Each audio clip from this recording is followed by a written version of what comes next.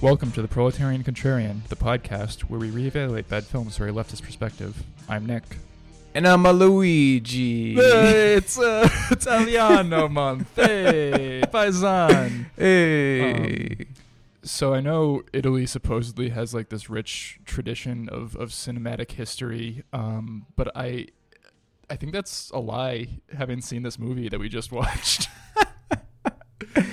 Well, I mean, this movie isn't made by an Italian. I don't think that guy's Italian. I know, but it taints them. I mean, 8.5, more like 1.5 stars out of 5.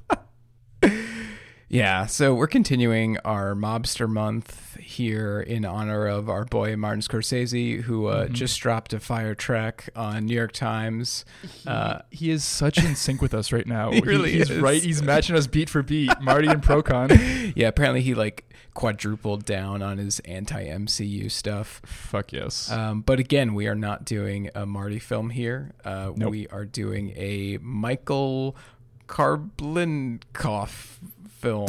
I don't know who he is. He's made maybe 3 films. And this is his film Mobsters from 1991. Yeah. I believe this is actually his first feature film.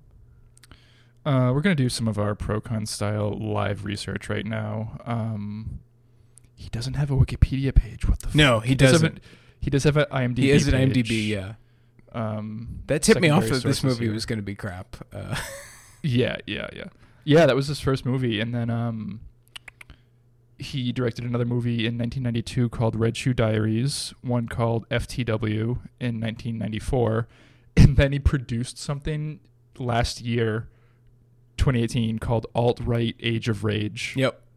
I saw that in there. Yeah. Damn. I thought that was really strange as well. The contemporary mob, if you will. The Pepe mob.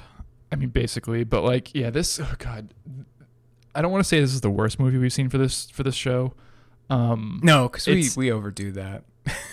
But it's up there. It's top 5 maybe. Oh yeah, for sure. It's.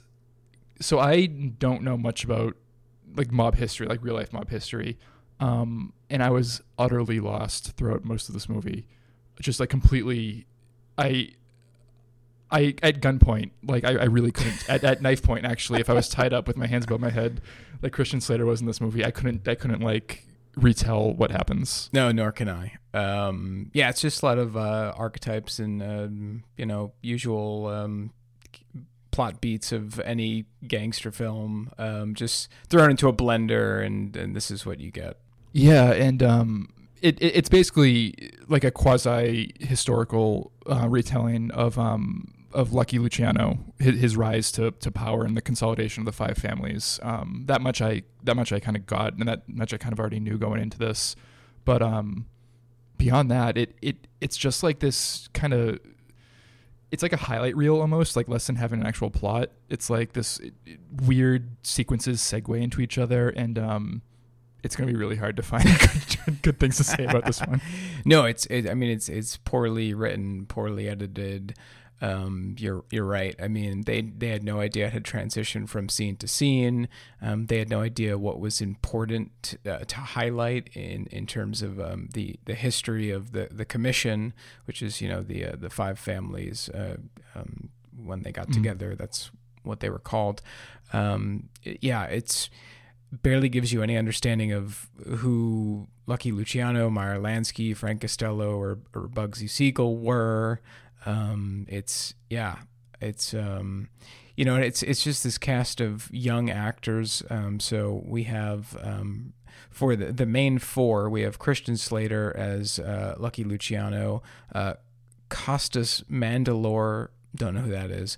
As Mandalore, that's a Star Wars term. Yeah, I'm butchering it, I'm sure. As Frank Costello, Richard Grieco as Bugsy Siegel, and Patrick Dempsey doing his best anti-Semitic caricature for Meyer Lansky. Also rounding out the cast in supporting roles, we have Robert Z'Dar as probably a fictitious henchman called Rocco. He Robert Z'Dar is a fun character actor. I've known him. He's got a giant chin. From some birth defect that he had throughout his life, but he's very, very distinctive face and bearing. Also Michael Gambon, Anthony Quinn, Chris Penn, F. Murray Abraham, Nicholas Sadler, Lara Flynn Boyle, Joe Viterelli. Yeah, that's and pretty close. Yeah. Okay, sorry. And Titus Welliver. Yeah, just a bunch of like people of varying levels of fame that kind of got roped into playing these parts. And like I said, I don't know personally like the history of the actual mob, but there are characters like Don Frenzano, Don Masseria, Al Capone is in it in a brief. Yep. Yeah. Was he, or is that just like... No, yeah. Titus Welliver, he plays Yeah. Al Capone in those last few seconds. I'm Right, not okay, sure yeah. if Don Farzano and Don Mazzaria are real. Mad Dog Call is real. Yep, he is. Joe Profaci is a real person. The Don characters, I could see them kind of being like composites of existing Mhm. people. I think that's accurate. I don't really know anything about Mara Motes, who is Lara Flynn Boyle's character, the love interest of Lucky Luciano. I have no idea if she's real. I could easily see her being just roped in, like created whole cloth for this movie. I think so too. But yeah, I am also not all that well versed in gangster mafioso history, although Wow, betraying your heritage. Yeah, I know, right? I should be. The only book I've read about like the mob is I Heard You Paint Houses, which is the film, right. The Irishman. That's the book it's based off of, which doesn't really go into much of this because that's from somewhere in the 40s through the 80s, 90s, and Frank Sheeran's death in the 2000s. Yeah, this movie, just for context, it takes place between 1912 briefly in a flashback, and then it jumps ahead to 1917. And then throughout the kind of the sequences, we move forward to 1931, which is when the mob in New York was carved up into 5 families, and they become like a neoliberal board of directors. Like they actually say that. Yeah, in that scene. they do. Yeah, it was interesting watching this. It's certainly. I think the tomato meter is accurate for this movie. My God, 6%. Yes. Even that's a little bit generous. The audience score is ridiculously generous. It's because 57%. It's because I'm assuming all the Guidos in Staten Island did like a Gamergate style like DDoS attack on Rotten Tomatoes and just like spammed it for sure. But yeah, 6% is high. Like I know on the show, the whole Rotten Tomatoes thing is kind of arbitrary, and we just use that as a whatever benchmark. And personally, I don't like to go by percentages for movies, but just this movie does suck. Yeah, this movie sucks. I think it actually deserves to be a 0%. But yes. It did make its budget back. It made $23 million against a budget. I'm reading that backwards. It only made $20 million against a budget of $23 million. No, yeah, it did. That makes more sense, and that makes me happy. Yeah, it did not recoup its budget. Yeah, I mean, also we're also anti-Razzie here in Procon, but sometimes you need an exception to prove the rule, because both Anthony Quinn and Christian Slater nominated but didn't win Razzie Awards for what I presume is worst actor. Like supporting actor or something like that, because Anthony Quinn, I guess, is more of a supporting role, and I guess who's to say which actor is the main role? I mean, obviously it's Lucky Luciano, so Anthony Quinn, and we'll talk about him more, shining star of this film, honestly. Mm-hmm. Christian Slater, I'm not sure he deserved the Razzie Award. If anybody deserved it, probably Patrick Dempsey or Richard Grieco, honestly. Oh my God, yeah. Or even Michael Gambon. I mean, it was pretty. His performance is awful. Slater was serviceable. He's certainly not the worst one. F. Murray Abraham does a good job. It's just his part is pretty bad. Yeah, another material. anti-Semitic character for sure. Arnold Rothstein. He was real as well. He was a real bootlegger.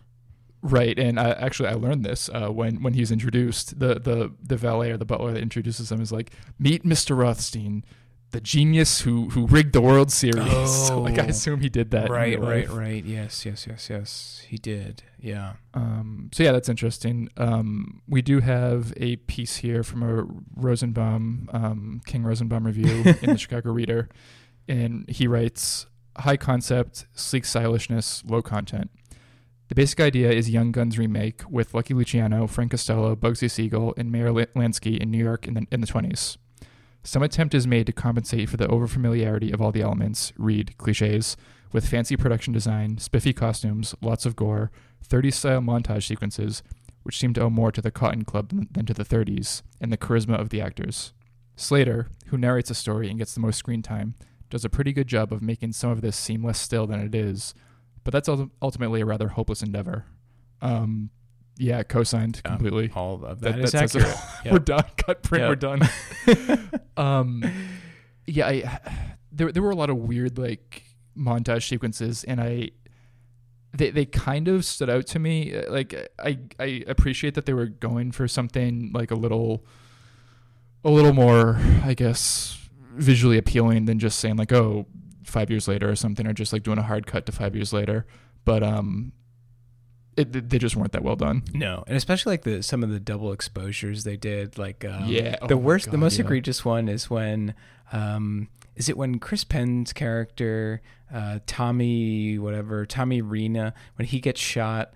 And it focuses on the blood pool, and then in the pool of blood, like there's like something goes on, like they're shooting guns, and then like there's a wheel of a tire or some bullshit. That was like an Adobe After Effects tutorial. It was like awful. Just they do it a few times too. Instead of actually showing like the gang war that happens, like they don't have the budget for it, so they just they do these terrible double exposures. Do you know what the Cotton Club is? Because it's interesting that like apparently that was a stylistic thing that they were going for in the vein of like 30s mob movies. Yeah, so it's interesting. Actually, so what he's referring to is the film The Cotton Club. Right. Which is actually a Coppola film. Okay, so it's a little later. It was recently re-released 84. Actually in theaters, like this year. I think it was re-released in theaters, and it has, I think, a lot of the same characters in it. They kind of come in and out of the story because the Cotton Club was a famous club that all these gangsters would have frequented. I'm looking at it right now. Lucky Luciano's in it. That's the only name that I remember, actually. But yeah, it looks like it's another kind of historical drama piece. Mm-hmm. Yeah, I hear it's good, actually. Yeah.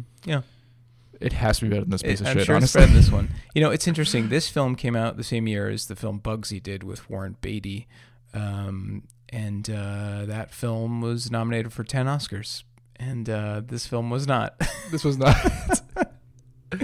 Yeah, I mean, the worst things of this movie is it is boring. Like I was saying, I'm relatively ignorant. I'm almost completely ignorant about the history of organized crime in this country. I could not for the life of me follow most of the shit. Like I know Lucky Luciano. I know that Christian Slater starts off as a kid, and then there are two bosses in his borough in New York that kind of intimidate his father and push his father around, and that gives him the drive to become successful on his own. But we don't see any of that. That's all inferred. Just one day, 5 years later, he's suddenly wearing a ill-fitting suit and tromping around with his three best friends, and they're trying to establish themselves as alcohol smugglers during Prohibition. Yeah, it was amazing. They're wearing these gigantic Trump suits, and I kind of wish they wore them throughout the whole movie. Honestly, like it was hilarious. That was kind of the style of the time, right? Because like I know zoot suits are supposed to be like giant. Right. Yeah. I think zoot suits are later though. I think they're like the 40s. But my point is like those bigger and baggier suits led to zoot suits. Sure. Yeah. I mean, definitely. I mean, even later on in the film, like they're more fitted, but they're still pretty big. Their suits, you know. I mean, they're not like David Byrne and like Stop Making Sense, but I mean, it's also reflective of the '90s too, right? Like giant suits and yeah.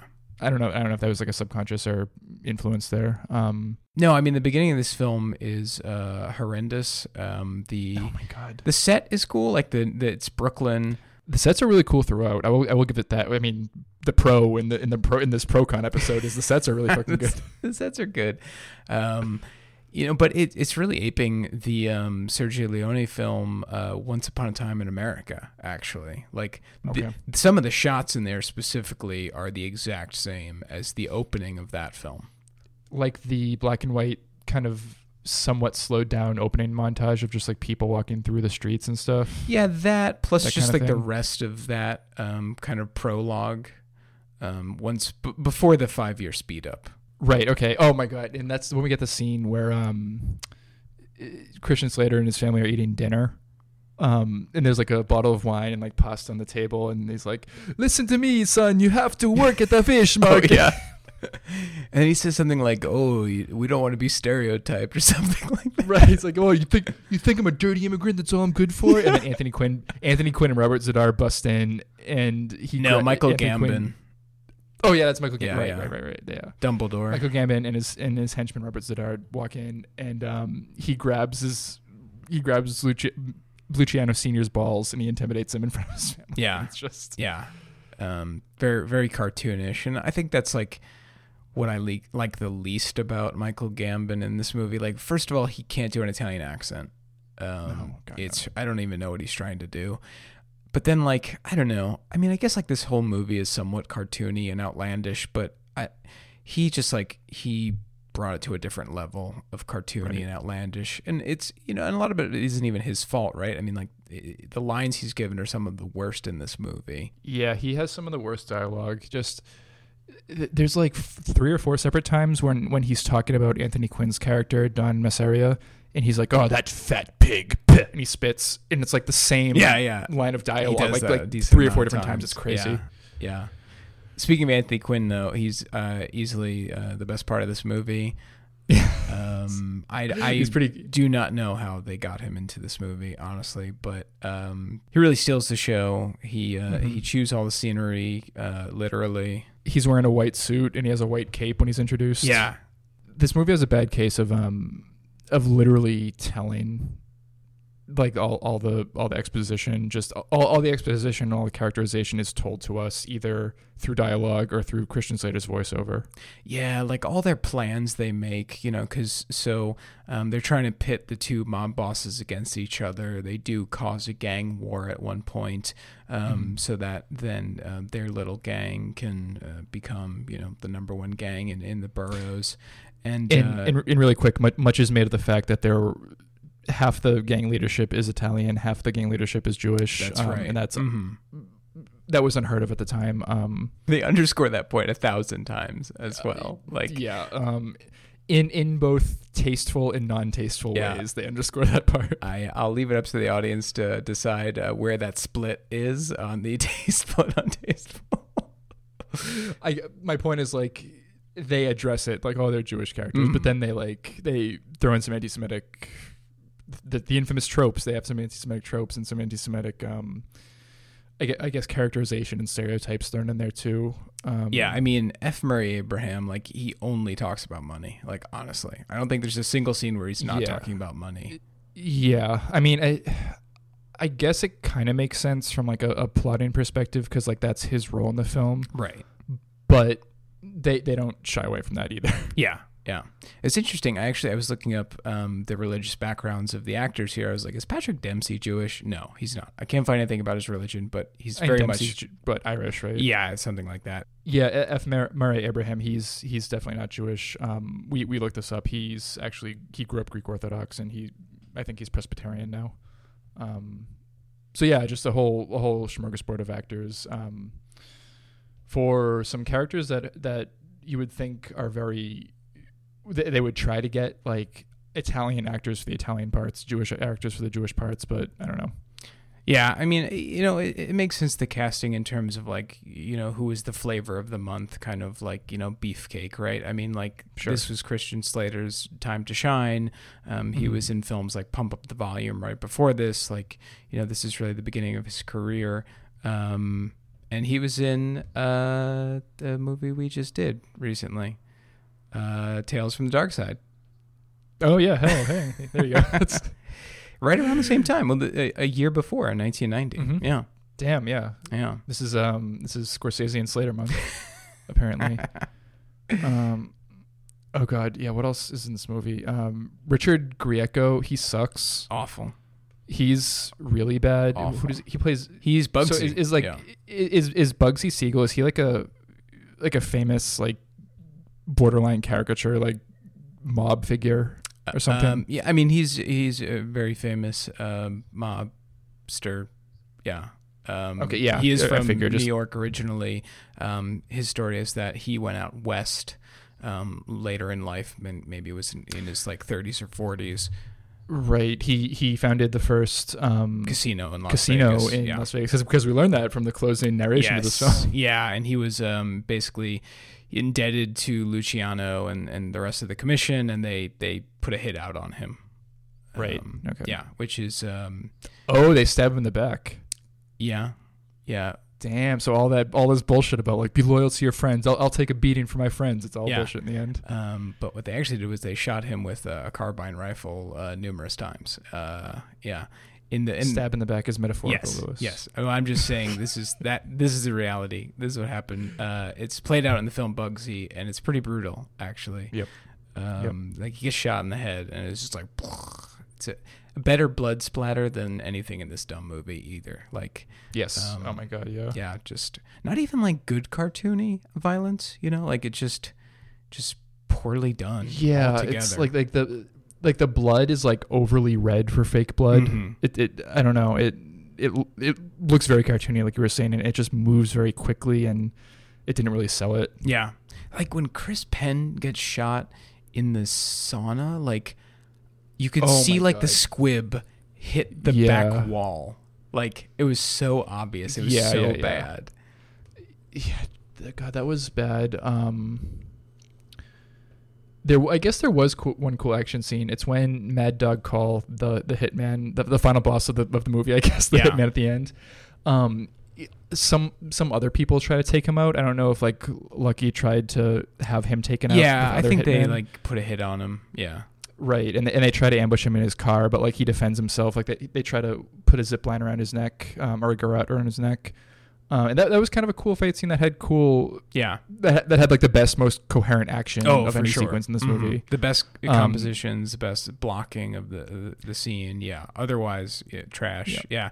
I liked when he bit the guy's nose off. he bites. Well, first he blocks the garrote, Yeah. and then he elbows that guy in the neck Mhm. in the face. And then a second hitman tries to come up to shoot him through the window, and then he bites that guy's nose off. Yeah. Just like And he's then biting the like guy in the- Play-Doh off, and he just spits it out.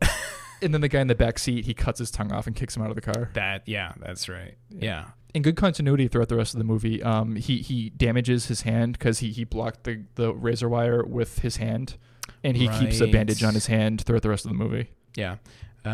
He reminded me of Montana Max from Tiny Toon Adventures. Yeah.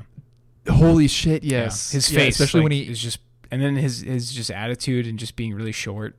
Yeah. really sure. And when he busts in at the end, he's holding two guns. Yeah. Well, I mean, when he's first introduced, he's shooting at Yep. Luciano with dual Tommy guns. Hell yes, which is a very Montana Max thing to do. Yeah. And that's within the first maybe half hour of the movie, and like just like, Mhm. oh, it's done. Like Luciano died. Wow. But no, Yes. I mean, I assume the car was somewhat bulletproof. I don't know. Oh God. So what was the weird part in the middle where like Mayor Lesky, he and Lucky are like about to consolidate their power over their smaller gang, and then he offers his wife sexually oh my to God. Lucky. That was Like, the most awkward scene in this whole Like, movie. is that a real thing? No, I don't that fucking happened? know. I don't know. I doubt it. Because there was some mayor's wife. There's like a little bit of flirtation between her and Lucky before they settle down and get married. Right. And like I don't know if they like wanted to up the tension between Mayor and Lucky. Yeah, I think they wanted to up that tension. I think you're right there. I just think they had no idea how to do it. Right. What's funny about that scene is it comes right after the horrendous sex scene between Oh my Christian God. Slater and Lara Flynn and Boyle. Lara Flynn Boyle. Yeah, that was. I'm rewatching Twin Peaks right now, and like Lara Flynn Boyle is just so much better in that show. Yeah. Like that, I guess that just speaks to the power of like the just the content that actors are given. Oh, for sure. Yeah. I mean, they have sex on a poker table, and it's maybe 2 minutes long. It's really weirdly extended. Yeah. It's another one of those double exposures, like in and out, triple exposures. They love that shit in this movie. They say it for the violence and the sex. One might almost say there's a connection between violence and sex in some primal way. That's what this movie taught me. Yeah. She kind of has like Mila Jovovich from Fifth Element hair. Yes. Yeah. Yes. It was very contemporary hair. Like you would see hipster girls wearing that hair today. Like, I mean, obviously the bob cut was in fashion, but like that specific bob and it being orange, like in that shitty, weird off pink color. Yeah, so strange. Yeah. Her death was crazy. I didn't see that coming. It was the only time I was kind of surprised in this movie. Yeah. I'm assuming. Is Mara? God, we're gonna fucking live research this whole episode. So Mara Moats, real? Fake. I think fake or real, folks? She was apparently created for this movie. Okay. Yes. Yeah. Okay. This is good. I'm on the Mafia wiki right now. Amazing. Synopsis. I'll read it. It's a quick paragraph. This highly dramatized film focuses primarily on Luciano and Lanxi. They start as young men victimized by the current mafia. They rise from petty criminals and bootleggers to push aside the old guard of the mafia and eventually establish the Commission, which set up the New York Mafia into 5 separate families. Bugsy Siegel and Frank Costello control the physical elements of the operation, while Lucky Luciano and Mayor Lansky bring up the business end. Okay, so Mara Moats was based on Luciano's love interest, Gay Orlova is her name. Oh, okay.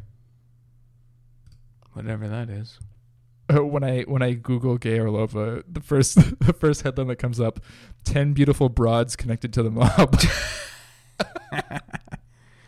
Okay, yeah. So I could totally, like, I imagine like 75% of the characters that appear in this movie, she's probably a composite of several historical people or just created whole cloth. Mm-hmm.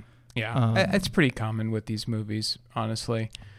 Yeah, like another example of this kind of like early 90s like historical fiction, highly dramatized piece. I was thinking of like Tombstone throughout this movie. Just Tombstone's Tombstone's another like kind of pulpy historical fiction thing, but it's just better than this. Yeah, Tombstone is better than this, and Wyatt Earp is better than Tombstone, folks. Hot take. Yes. Well, we're Wyatt Earp's. We're gonna do that. That's an episode for the show, right? One day. Yeah, when we have 3 hours to watch that movie. I mean, I'm interested. I would like to see that. Yeah, I haven't seen it in a long time. But yeah, a lot of like the Earp brothers in both those movies are more or less composites. Like they never, neither of them have like the exact Earp brothers and like what they did or how they died. Like every time it's like some different composite of just for plot's sake, and that's not an uncommon thing in historical fiction. Oh, yeah. I'm not opposed to it.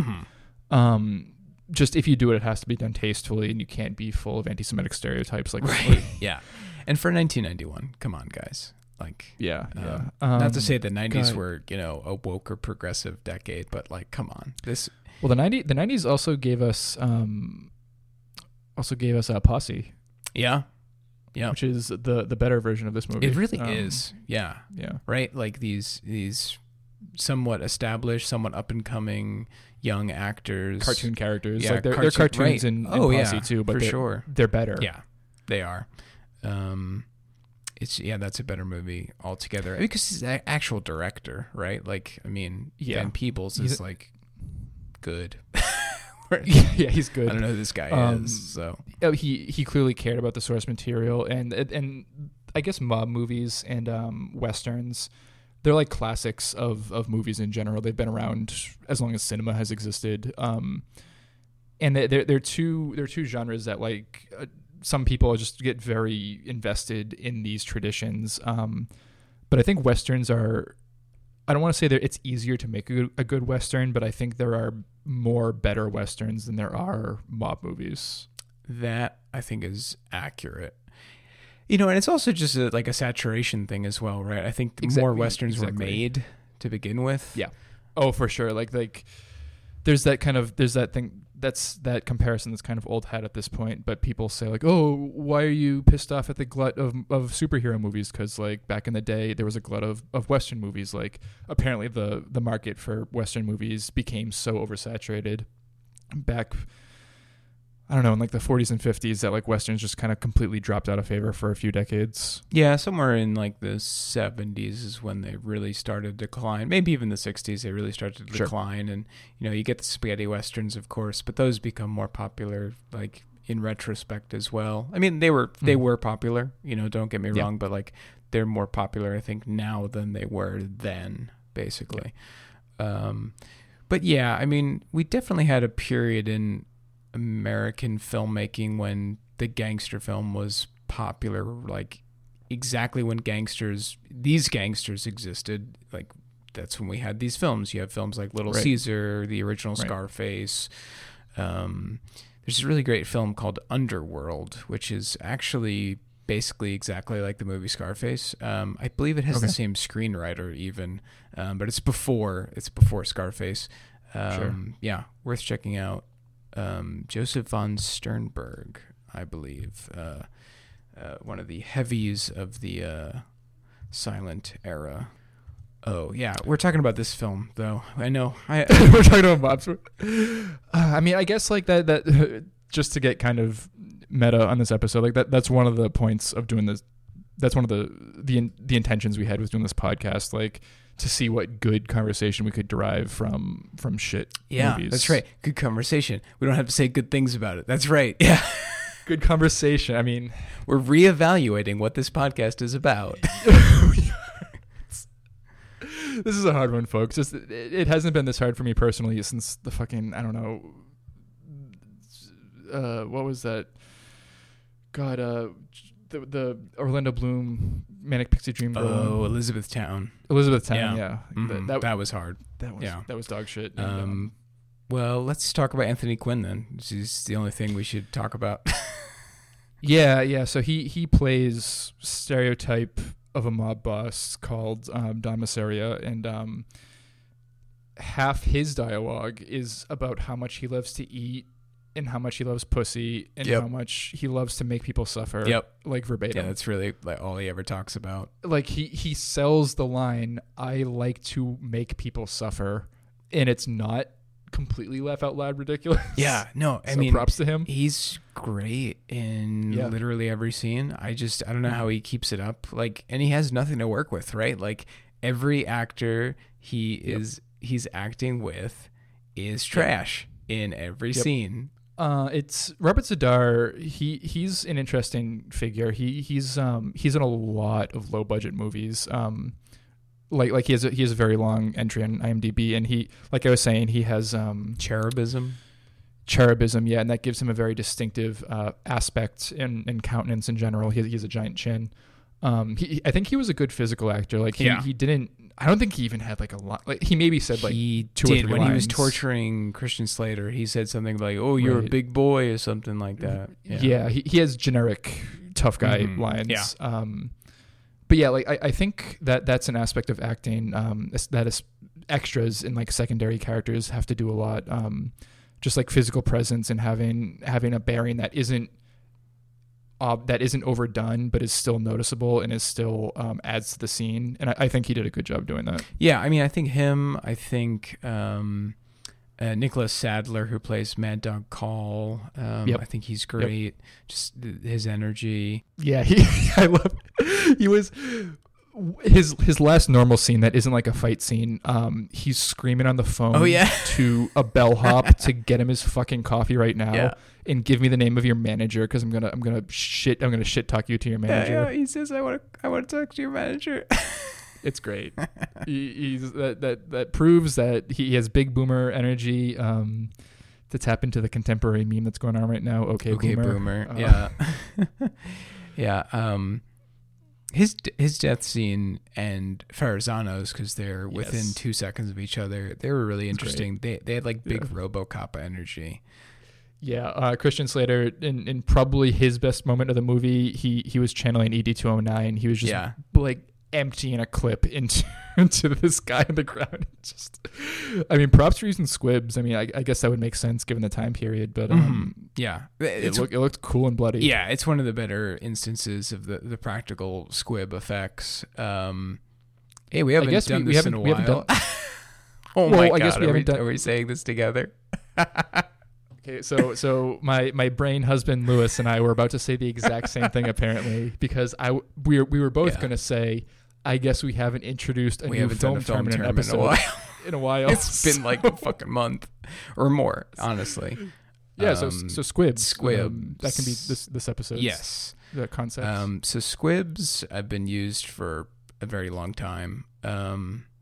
Or I should say not like forever, honestly, because not every movie has been allowed to be bloody and violent because of stuff like the Hays Code stuff. But more so, like I would say in the late 50s through the 60s through now. I mean, although now everything's CGI, but especially this time period, you'll see a lot of this where practical effects for blood splatter, what they do is they'll fill like a balloon or even sometimes just a condom full of fake blood, and then they attach that to like basically a small explosive device size of a firecracker, more or less, which has remote detonators, and then as they're filming and they point their fake guns with blanks at the character, they just explode these squibs. Yep. I'm not sure and what the result but the result is the clothing and the it looks like someone's shot because like a big blood splat comes out and leaves a big messy hole in the clothes. And like we said, for the most part, they're terrible in this movie. Honestly, like the Chris Penn death scene, I really think a part of the squib like flew out and hit the wall. Mm-hmm. Like it was just so like, obvious. it looks like it's a skull. That's pretty cool. No, I think that's honestly they're just like, fuck it. Like we don't have enough money to do this again. I mean, on a 20 million budget, like there's no way you have enough. 23 million, sorry. There's no way they had enough time to money to do this again and again and again. Yeah, it's I don't know. It's a rough one. I guess another decent death was when, I forget who it was. Someone shot someone else with a shotgun, like in the middle of the movie. Costello shoots some random dude. Right. He in an alleyway. Who they pay to fake a hit on Mazaria. Right. Yeah. Okay. Yeah. I don't remember who that character was that they then betray. Just some hitman. Who knows? Yeah. It's. Yeah, God, this movie is rough. This movie is so rough. So I would say also the Don Mazaria death scene is one of my favorites in this movie. Yes. Okay. Yes. Yeah. With squibs. Yeah, with too. squibs. So Anthony Quinn and Christian Slater are sitting down. They're just eating food, and that's when Christian Slater asks Mazaria, like, "What do you like? What do you like in life? What do you love in life?" And he's like, "Why are you asking me this?" He's like, "Oh, just conversation." And then he tells him, like, "Yeah, I love, like Nick said, making people suffer. I like food. I like pussy." And then it's so great, but it's so bad. Yeah, and Slater mentions something like in the beginning of the movie, we see one of their friends get killed in front of Mazaria, and Mazaria is actually related to this kid, and he doesn't care. It's his nephew. Yeah, it's his nephew who he put a hit out on or something for no reason. Some really contrived bullshit reason. And he even says when Luciano asks him, he's like, "Why'd you do that to Joey?" He was like, "I don't know, a family thing."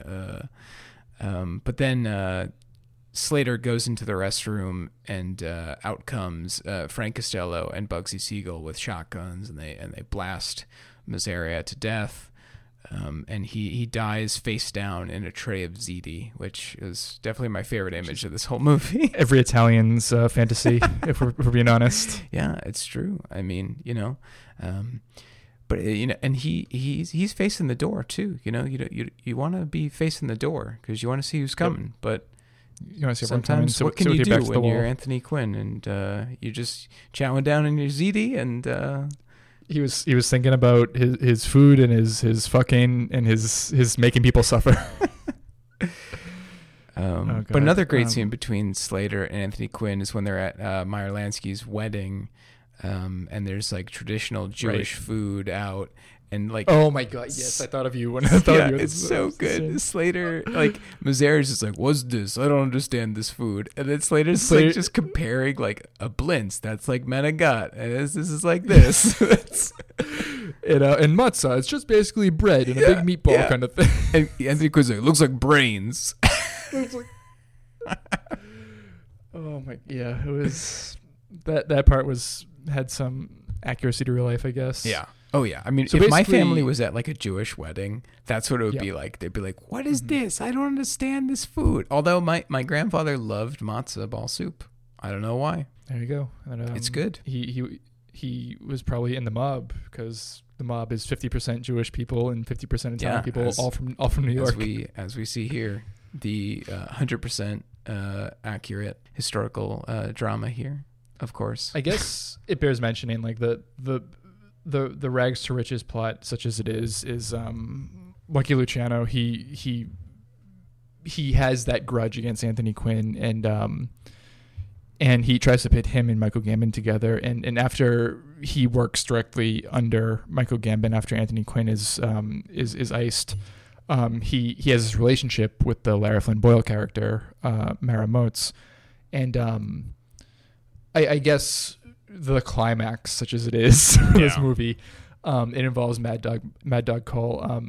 He whacks Lara Flynn Boyle, thinking that it's Lucky, right? On the orders of Michael Gambon. Mm-hmm. Yeah, she's in bed.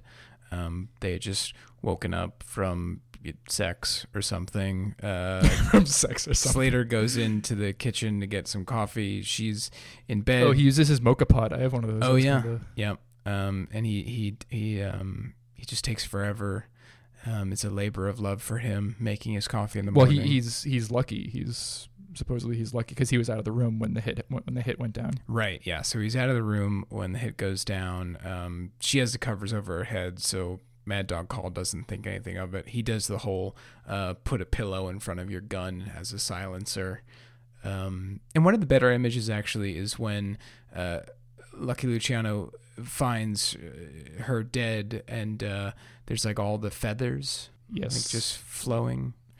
Because Mad Dog Cole had held a pillow in front of his gun to be a silencer. Mm-hmm. The thing I just said. Mm-hmm. Yeah. Yes. Listen, we got to pad out the runtime, right? But yeah, and then that leads into that kind of a extended chase scene through some buildings and shit, and through the streets, and this is when they try to whack Mad Dog Cole in that little fight scene in his car, which is one of the better parts of the movie, goes down. And then the funniest fucking shootout is when Slater tries to kill Mad Dog Call in the hotel after the concierge scene when he's yelling at the concierge. Christian Slater actually comes up with the concierge. He has his gun to his head. Then he goes in the room first before the concierge, or the bellhop, whatever. And Mad Dog Call's still on the phone, and he shoots the phone. And he's like, "Oh, I wanted to get your undivided attention," and then like he misses every other shot. Yep, they both miss each other's shots because he lets Mad Dog shoot back. Right. And they're standing like 10 feet away from each other, and they just and then he goes down the fire escape, and they're like trying to shoot each other between the fire escapes, and then there's like there's some sparks flying from where the bullets are hitting the metal and the fire escape. I thought that was like a nice little detail. But yeah, it's just they speaking of padding out, I mean, they just had to pad out the film. Like honestly, there's no reason for a scene like that. I mean, no. Unless you need to throw something in. Because up until this point, all the shootouts have been pretty brief and like very terse. Even when Mad Dog first tries to whack them back at the beginning of the movie, he just like it takes all of 30 seconds for that scene to go down. There's no like extended chase, and Luciano probably didn't happen in real life. The leg, I think, right, or the arm or something, and he gets away. Yeah, and there was also there was another interesting bit to the sequence, because then we jump to the other three who are going to whack Michael Gambon. In the way they get through security, they have like a porter or like some kind of like office worker help them like help them trick the bodyguards before they whack the bodyguards. Right, because they And pretend to be the IRS. Right, and the office clerk that they use to help them, he's a black guy, and I think that was an attempt by the film to show them as like the good gangsters because they don't discriminate. Because they say something like good job or whatever. Yeah, like say good job, Cliff. Yeah, they know him. Yeah. I think that was an attempt to moralize them a little more because like Lucky himself and all like his faction are presented as like unambiguously the good guys in this movie. Yeah. Yeah, they're the ethnically diverse coalition. Exactly, which is a 90s trend, definitely. The woke gangsters for sure. Yep.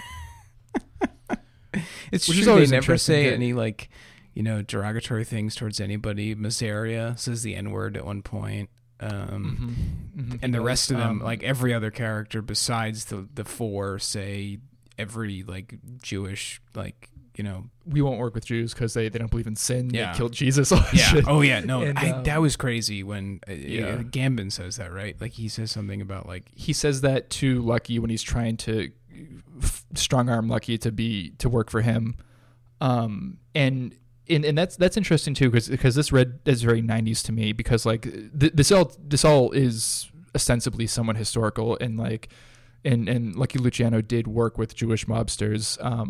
But it was probably out of convenience and probably out of like more of a business opportunity than the fact that he was a woke gangster in the 30s. Yeah. Like I can't imagine.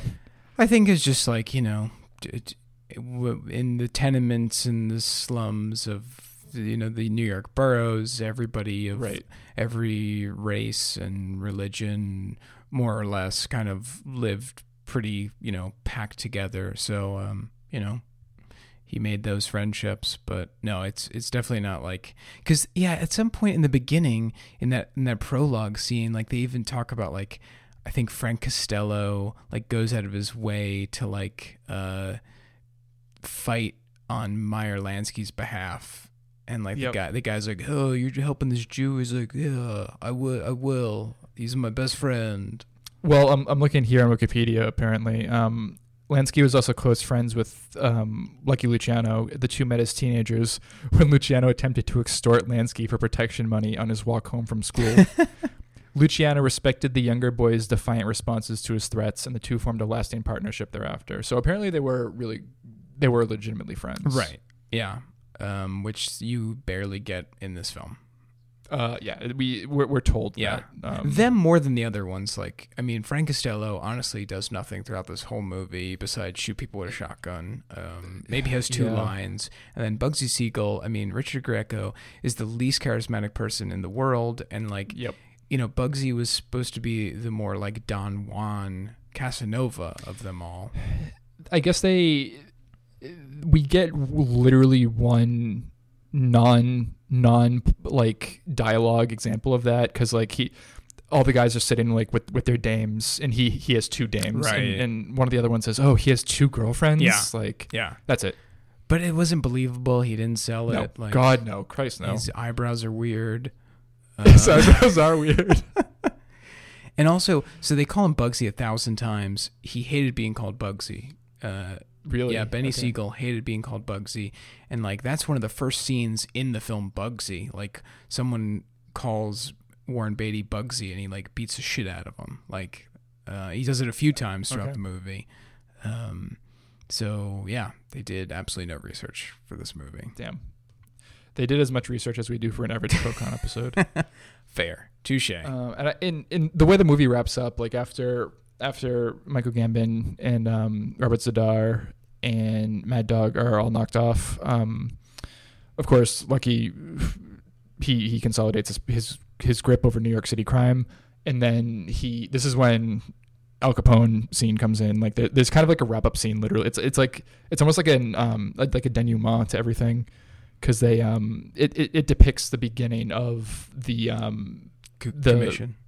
The commission like organization way of splitting up into the five families. Yeah.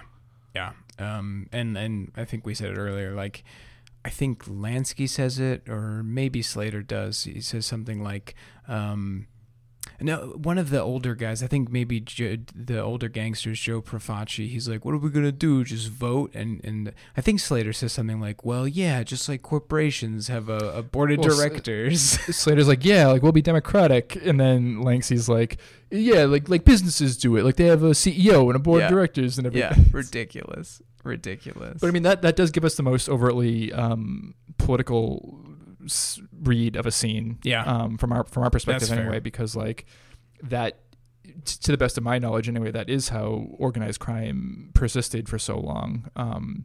It is a business. It is like it is capitalism made manifest, just with the threat of violence somewhat more front and center. Yeah, it's than in legal society. Yeah, it's the thing that they're like not as transparent with, I think, like gangsters, even just like amongst themselves, not that I know any gangsters, but I think because, they like the whole like machismo of being like an army, right? Like, they have the capo, they have the consigliere, they have the soldiers, they have that hierarchy, and they talk about that all the time in The Sopranos.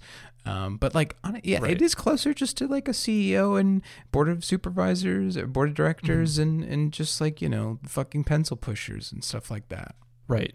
And also wasn't Luciano, didn't he protect like the docks in New York City during World War II? I'm not sure if it's Luciano, but like the mob did. Yes, they did protect the specifically they kept an eye out for like attempts at sabotage or something. Mm-hmm. Yeah, well, and that's actually another Sopranos tie-in, because much is made, especially characters like Christopher. They always like idealize like, yeah, like we bend some rules, but like we're fucking Americans, and like the dirty foreigners, because Sopranos was contemporaneous with the war on terror. Yeah, I mean, a lot of their prejudices came out, and they otherized like, oh, those criminals, they're bad because they're not even American. Yeah.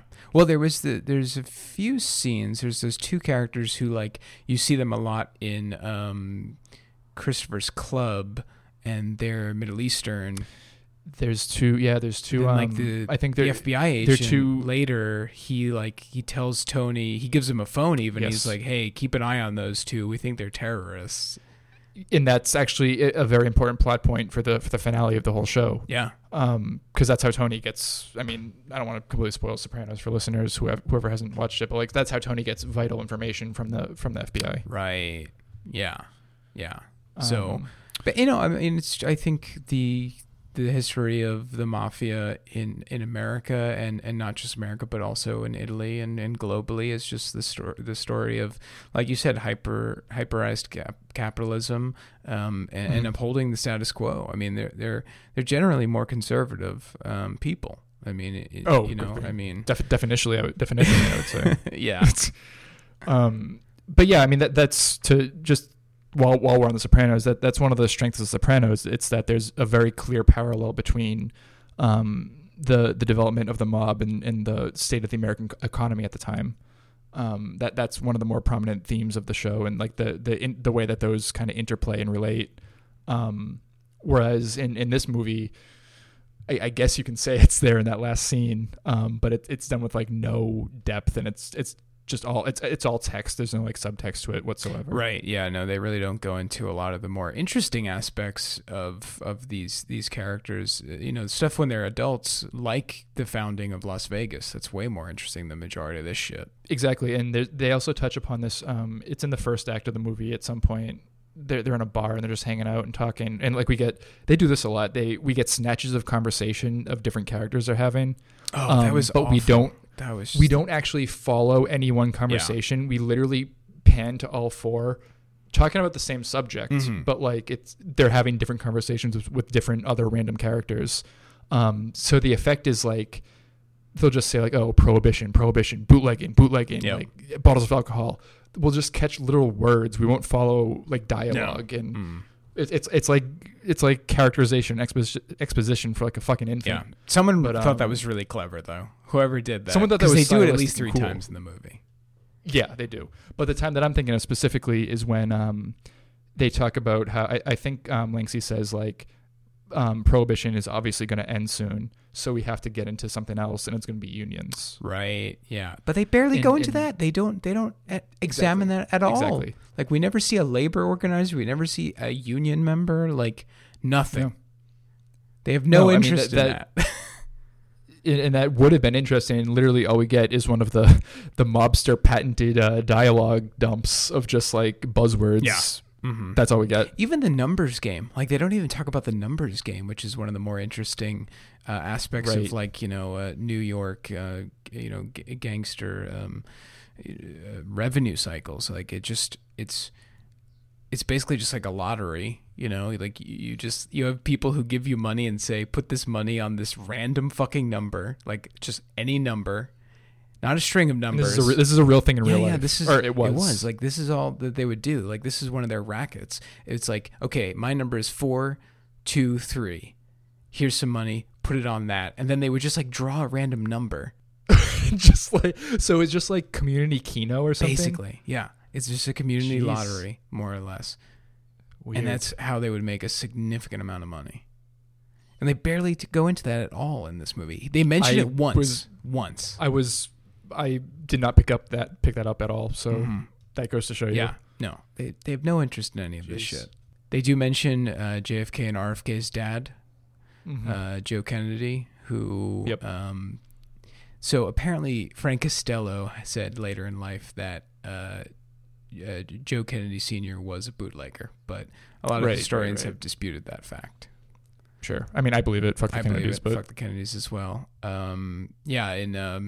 In the book, I Heard You're Paying Houses, they talk about that a little bit. That's why they say that RFK was so hard on organized crime. I mean, he was one of the first people to go after organized crime in America when he was a prosecutor, because he didn't like his dad or something.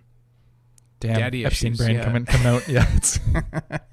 And I mean, JFK himself, he was close with like Sinatra, and Sinatra, there were always rumors about JFK, like his mob connections. Yeah.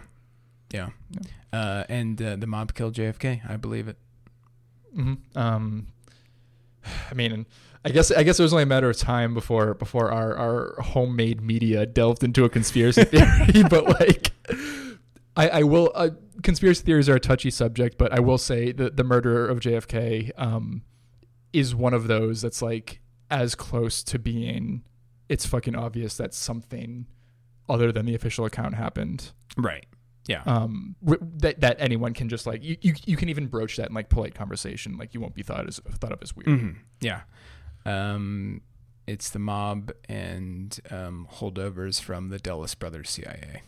Like, it's got to be it. Okay. Because Dulles Brothers hated him, so wanted to whack him. I mean, the whole thing. I mean, the very fact that Jack Ruby killed Lee Harvey Oswald, it's such a ridiculous, like, we're putting the shit in the open right in front of your face. Yeah.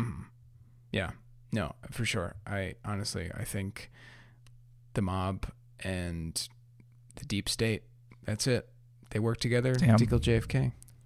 Well, what's your theory on like why that happened? So my only source, of course, is I Heard You Paint Houses. But they hated RFK so much, and then they saw JFK as like a mafia boss. So they were like, if we whack this motherfucker, then RFK will ease up on us, hopefully. Yeah, and that didn't work. But goddamn. Yeah. And now we're stuck with the fail son, Joe Kennedy the third. Oh, Jesus Christ. He's awful. He sucks so much.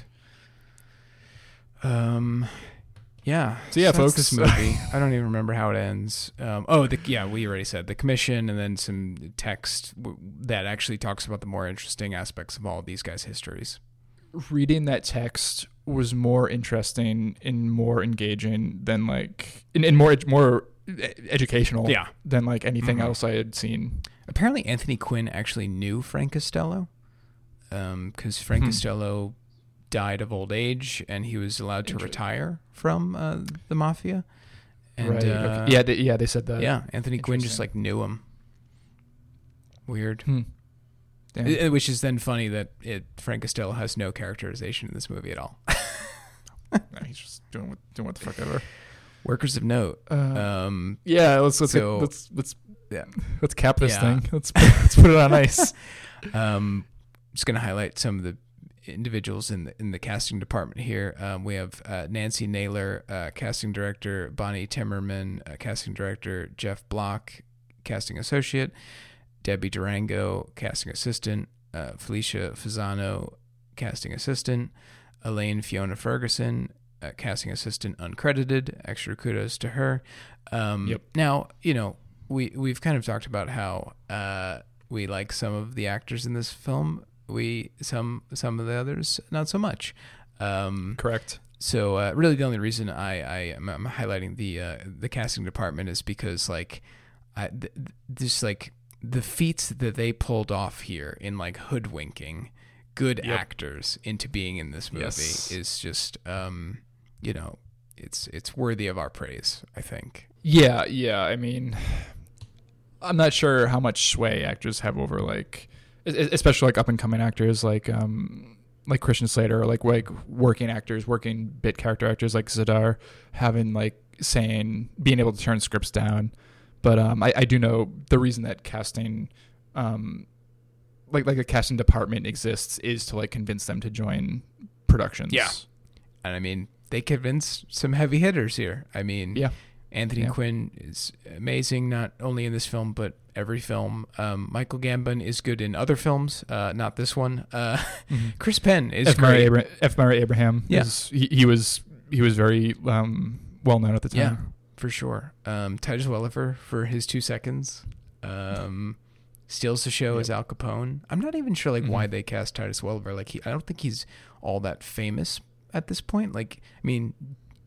Deadwood. It's a tiny part. Yeah, he gets more famous with Deadwood though. I'm not really sure why they cast him. Maybe because it's we'll just pay this guy because we can pay him less because he's not well known. I don't know, but whatever. So broke recommendation. What do you have besides no one? Don't say no one. We haven't done that in a while. We haven't just said no one in a while. Yeah. We've been good on that front.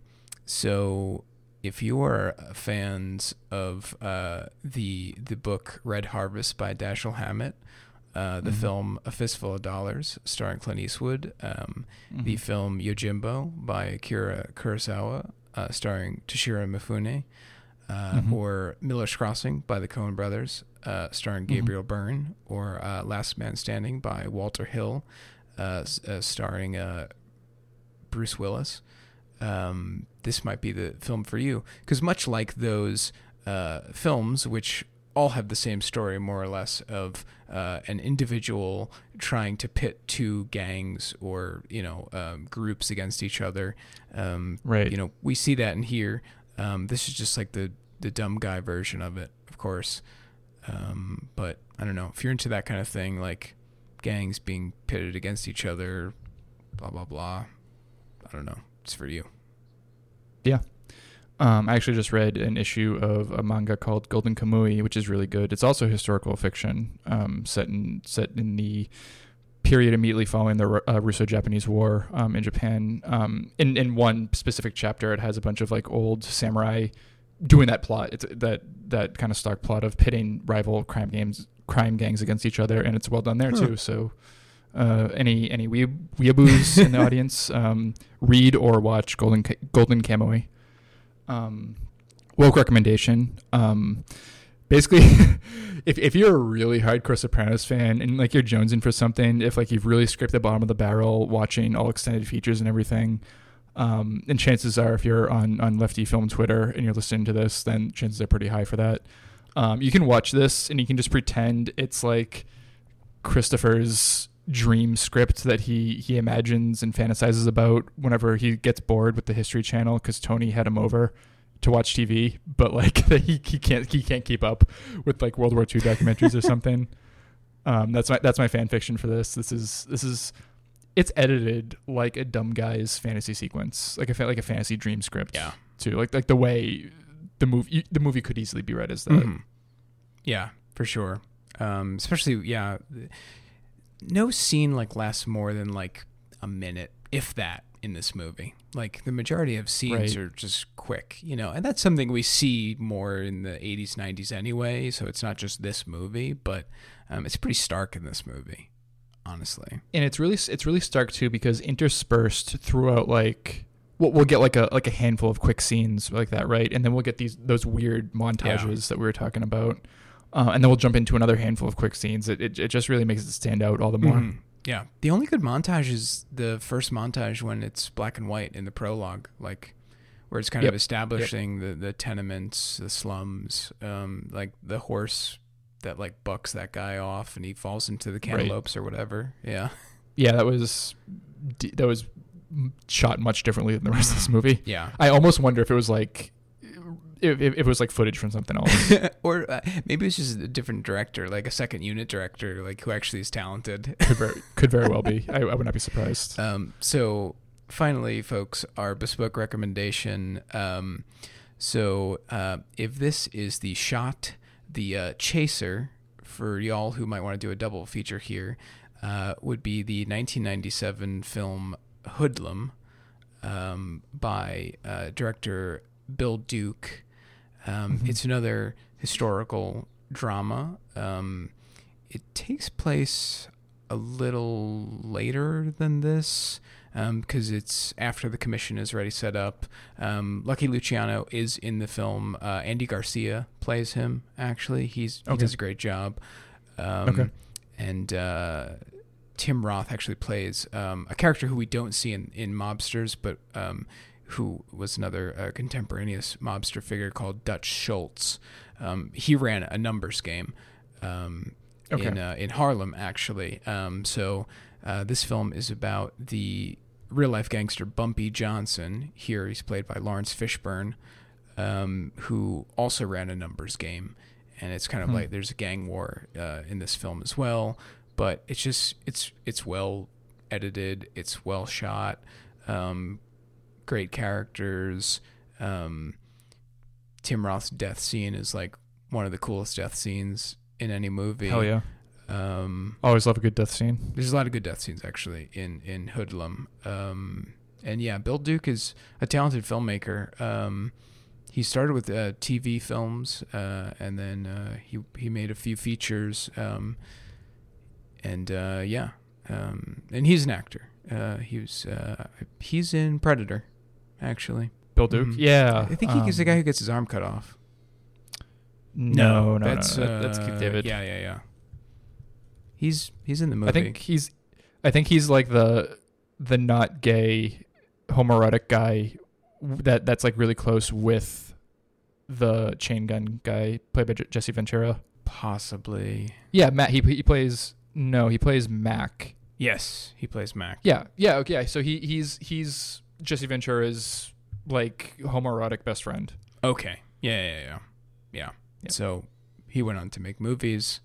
And it's Carl Weathers. It's not Keith David. Yeah, Carl Weathers. Right. He gets his arm cut off because they have the handshake moment, and then lose your hand. Yeah, hey, that's right. Symbolic. Yeah. But yeah, Hoodlum. Check it out. It's a way better historical gangster film. Predator. Check it out. It's a way better historical gangster film. Predator 2 takes place in New York. Predator or 2. Los Angeles. Los Angeles.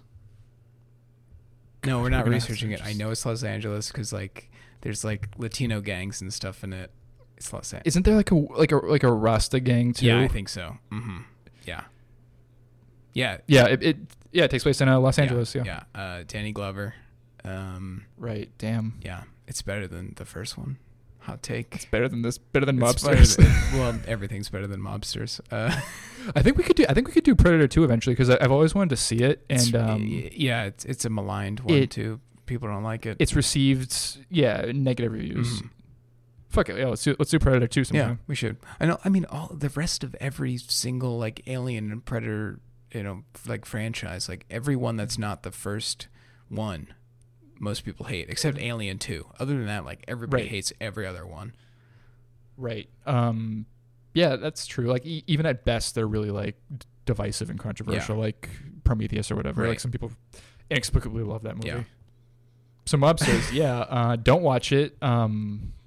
watch it if you want to do my weirdo Sopranos dream sequence, or I guess. But yeah, definitely one of the worst 5 movies we've seen for the show. Yeah, definitely one of the worst mob films I've seen, and I was on a mob film kick a few months ago. This was a rather unfortunate one. Honoring your heritage.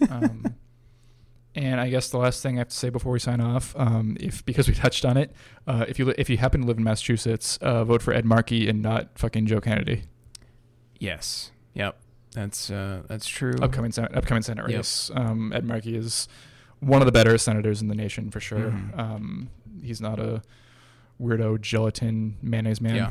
And all of you out there who are into electoral politics, there's this guy you should check out. His name is Bernie Sanders. Yeah. By the way, in case you haven't heard, he had a number of great endorsements, a number of good rallies too recently. He did one where Ilhan Omar just spoke, and it was very inspiring. Yeah. So Bernie 2020. The mobsters say Bernie 2020. Christian Slater is a Bernie fan. No, I just made that up. I have no idea. You're thinking of Cusack. Yeah, well, that's obvious. All right. Anyway, yeah, mobsters. Bye. Bye, folks. Hey, mambo, mambo Italiano. Hey, mambo, mambo Italiano. Go, go, go. You mixed up a Siciliano. All you Calabrese do the mambo like a crazy with a hey, mambo. Don't wanna tarantella. Hey, mambo. No more mozzarella. Hey, mambo. Mambo Italiano, try an angelada with the fish bacala and then hey Goomba, I love how you dance the rumba.